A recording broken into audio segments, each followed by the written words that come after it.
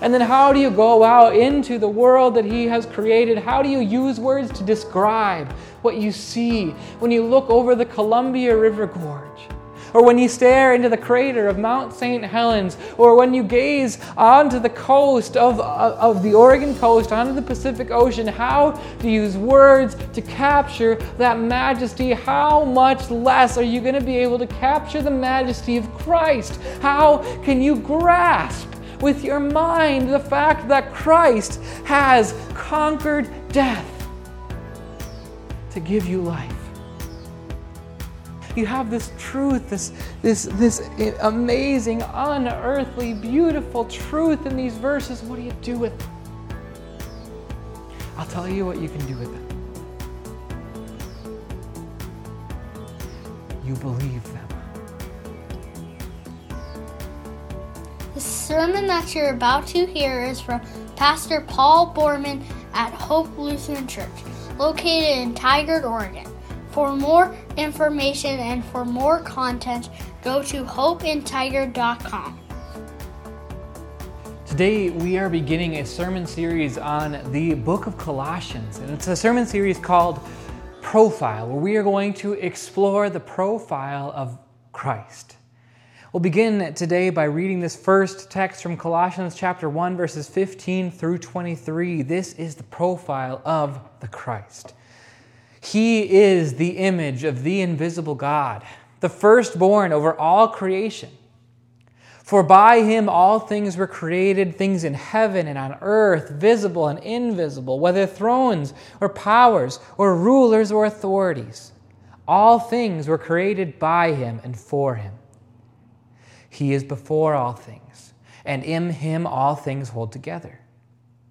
And He is the head of the body, the church. He is the beginning and the firstborn from among the dead, so that in everything He might have the supremacy.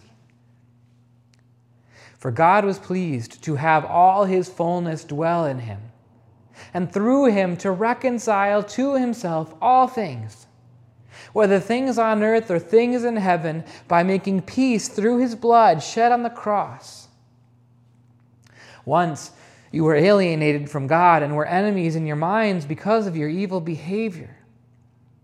But now He has reconciled you by Christ's physical body through death to present you holy in His sight, without blemish and free from accusation. If you continue in your faith, established and firm, not moved from the hope held out in the gospel. This is the gospel that you heard and that has been proclaimed to every creature under heaven, and of which I, Paul, have become a servant. This is God's word. There are only a few things that are more iconic than the Michael Jordan. Really, truly, there are only a few things that I think that are more worldwide known than Michael Jordan. I mean, I was part of the generation that grew up, and you go down to the lunchroom, and I think you guys will recognize this. You go down to the lunchroom, and there is a poster of Michael Jordan on the wall. He's got a basketball under one arm, and he's holding a glass of milk in the other. He's got a milk mustache, and the caption says, "Milk, it does a body good." And I was also part of the generation where you go over to your friend's house and you go up to their bedroom, and probably 50% of the little boys had a shrine to his airness up in their bedroom. And as I grew up, it was after Michael Jordan's career, but you flip on ESPN and you're just hoping for a rerun of one of his greatest games. I know I'm not alone in this. People care about Michael Jordan still today. His brand that is based on his likeness and image and legacy is worth more than $1 billion. Everybody wants to be like Mike. I know I did. That's why I was really surprised over the past few years to read and to learn about what Michael Jordan is really like and what makes him tick. I've always gobbled up every article that I can read about him. And of course, for me, The Last Dance, that documentary about the last couple years of his career, that was appointment viewing for me. It surprised me what I learned about him, that Michael Jordan as a person is often sad and bothered and frustrated. Because as great as he was, he always wanted to be greater. He always had to prove himself. That became really clear to me as I read an article that was published probably about 5 years ago on the occasion of Michael Jordan's birthday. This is what it says. It tells us about Michael Jordan's push for more.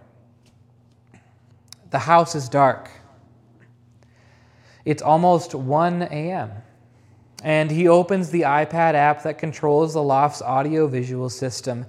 Every night he does the same thing, and he does it now. Turn the bedroom television to the Western Channel. The cowboy movies will break the darkness, break the silence, allow him to rest. It's just like the old days, him and Pops. Jordan climbs into bed. The film on the screen is Unforgiven. He knows every scene. And sometime before the shootout in the saloon, he falls asleep. Everyone wanted to be like Mike. Everyone wanted, just like that movie, to find a pair of his old sneakers and put them on and be able to play just like he did. I'm not sure I want to be like Mike anymore. And you can zoom out a little bit further from Michael Jordan and look at other celebrity athletes, and you can see the same drive for more, the same search to have a better satisfaction, to prove yourself even more. You look at this phenomenon, it's been happening more and more over the past few years, that celebrity athletes, the true greats of their sports, have been retiring and then coming out of retirement several times. You know, an example, that Brett Favre a few years ago, he played for the Green Bay Packers, and he was a Hall of Fame quarterback there, and then he retired and Aaron Rodgers took over, and Brett Favre stayed retired for maybe a couple months, then he played for the Jets, and then he retired, and he stayed retired for a couple months, and then he came to play for the Vikings, and even though he knew his body was broken, he couldn't not play. It's who he was. He had a drive to keep pushing, to keep competing, to have more. Outside of football, you can look at Michael Phelps. Michael Phelps, he dominated everything in swimming for many years. He dominated the Beijing Olympics, then 4 years later, the London Olympics, and every single one of his interviews, he was saying, this is my last Olympics, I'm not going to be back for the next Olympics. And everybody knew he was going to be coming back. He couldn't not compete. He had to have more.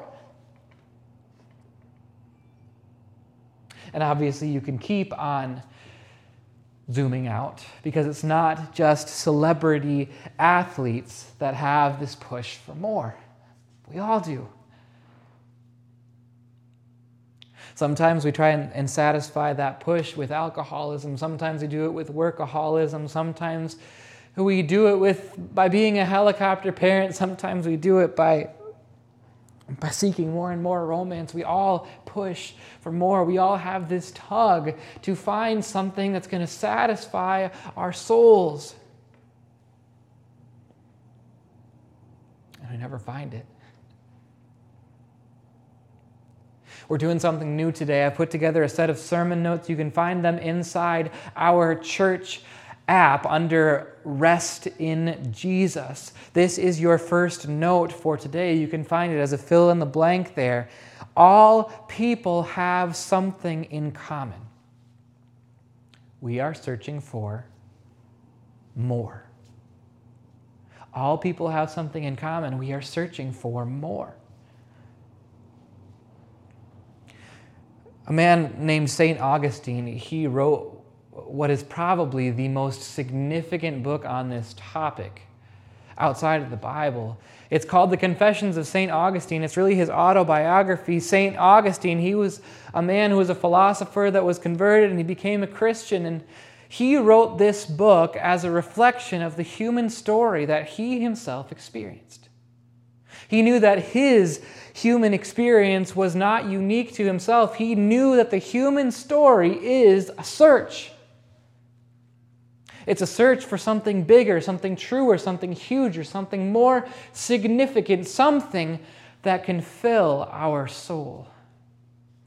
And he wrote this book because he wanted to communicate that he had found something to fill his soul.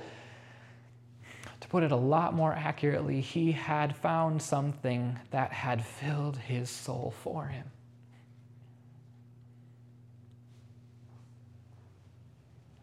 Now, that human story that St. Augustine wrote about, that life is a search for something more, that human story has an arc that goes back to the beginning of time, really.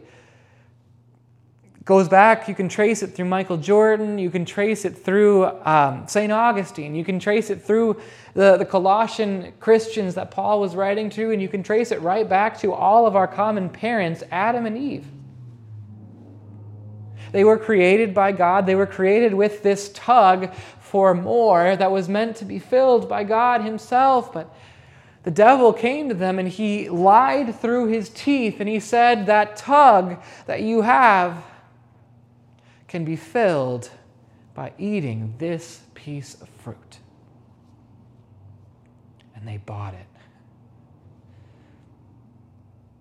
And as soon as they tasted that fruit, a vicious cycle began that has continued through all of humanity. That we have this natural tug that God put in us so that we could seek Him, so that we could be filled by Him. And we look and we search for more and we settle for everything that is so much less. That's your second note for today, right here. By nature, we try to find more, and we settle for less. By nature, we try to find more, and we settle for less. I'm spending a lot of time on this morning because I think it's really important for us to recognize something about ourselves. That God did create us to have this tug that would pull us towards Him. He created us to have a natural disposition to seek something huger and something more satisfactory for our souls than ourselves. But we need to understand this, that our disposition to seek God has been utterly destroyed by the fall into sin.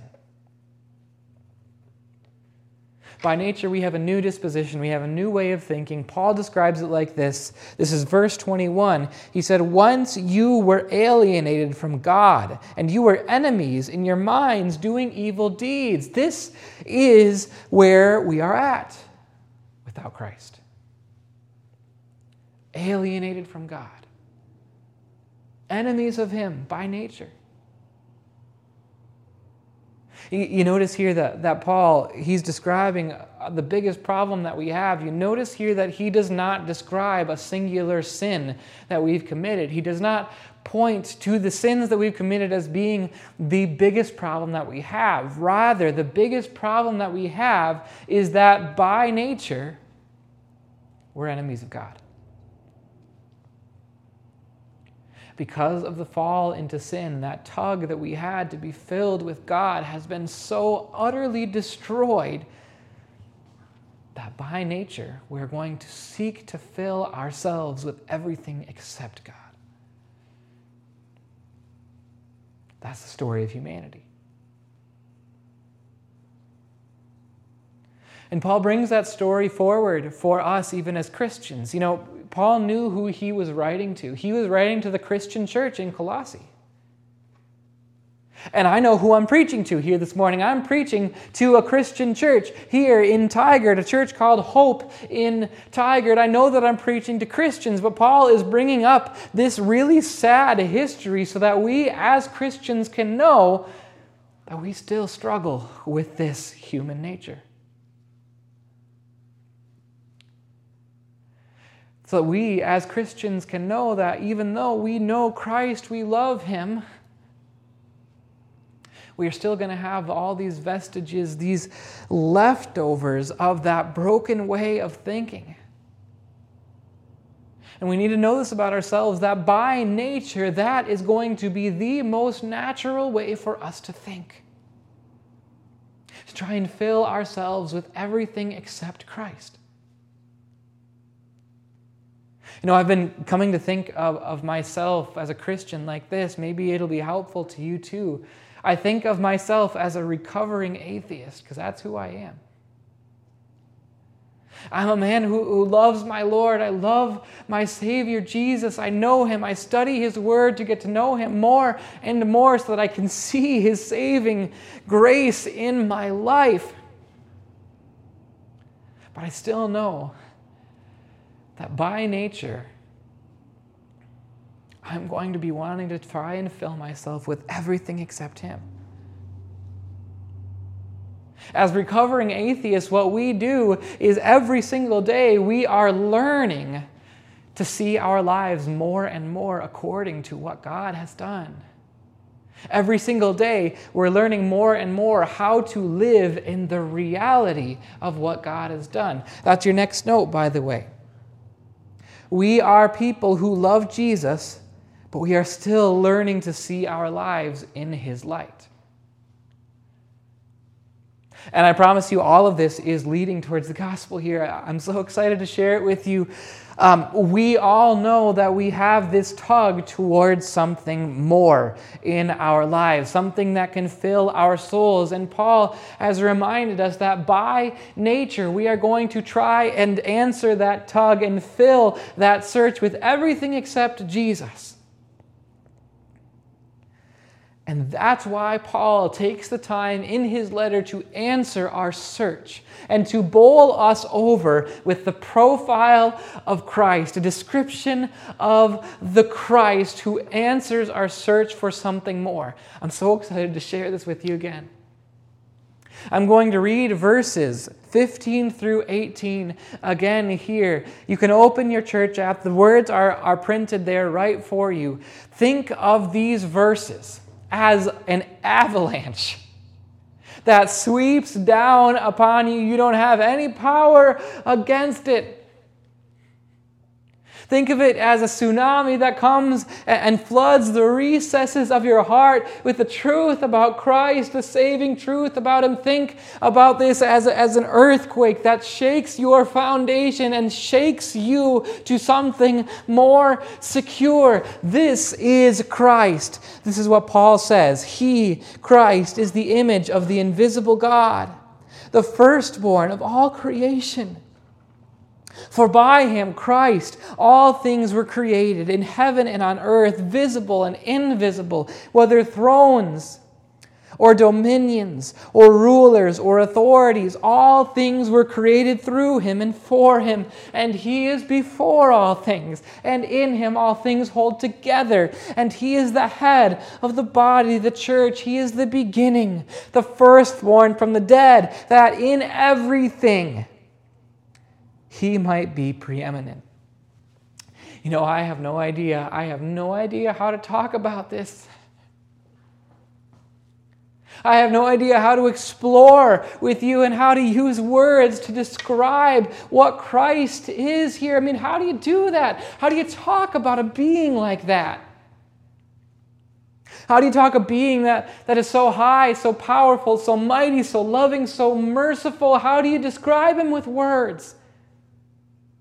And then how do you appreciate the fact that He has created everything visible that you see, and He's also created everything visible? He's created everything on earth, and He's also created everything in heaven. How do you appreciate that fact? And then how do you go out into the world that He has created? How do you use words to describe what you see when you look over the Columbia River Gorge? Or when you stare into the crater of Mount St. Helens, or when you gaze onto the coast of the Oregon coast, onto the Pacific Ocean, how do you use words to capture that majesty? How much less are you going to be able to capture the majesty of Christ? How can you grasp with your mind the fact that Christ has conquered death to give you life? How do you do that? You have this truth, this amazing, unearthly, beautiful truth in these verses. What do you do with them? I'll tell you what you can do with them. You believe them. And you stop wondering. And you stop your search for more, and you stop trying to find fulfillment and contentment and satisfaction in anything except Christ. And you make the being that fits this profile your God, and to put it a lot better, you believe that this being, this God, has made himself your God. For in him all the fullness of God was pleased to dwell, and through him to reconcile to himself all things, whether on earth or in heaven, making peace by the blood of his cross. God wants you to know that you are his and that he's yours. That's what that word reconcile means. He wants you to know that you are reconciled. He wants you to know that you are his and he is yours. And Paul wants you to know that too. This is kind of a cool thing in the Greek language. Paul invented a word here. He coined a new term to describe this reconciliation that through Christ we have with God. We have so much ancient Greek language that we can comb our way through. It doesn't appear anywhere before right here. Paul coined a term so that you could know beyond any shadow of a doubt that the great everything, the creator of heaven and earth, who made everything visible and invisible, he is yours and you are his. Paul wrote this, that God has reconciled you by Christ's physical body through death to present you holy in his sight, without blemish and free from accusation. I'm praying that this comes home for you today in a big way, that the vicious cycle of searching for more and settling for less that began in the Garden of Eden has effectively come to an end. I pray that comes home for you, so that that search for something big enough, for something satisfactory enough and important enough, so that that search can be done. This is your last note for today. What does the profile of Christ mean for us? Our search for more is over. Our search for more is over. You know what I've really learned about Michael Jordan over the last few years? I always wanted to be like Mike. I found out that I am like Mike. We're both kids of Adam and Eve. We both have a limitless potential for being able to search for more in all the wrong places, and that's what we do without the gospel.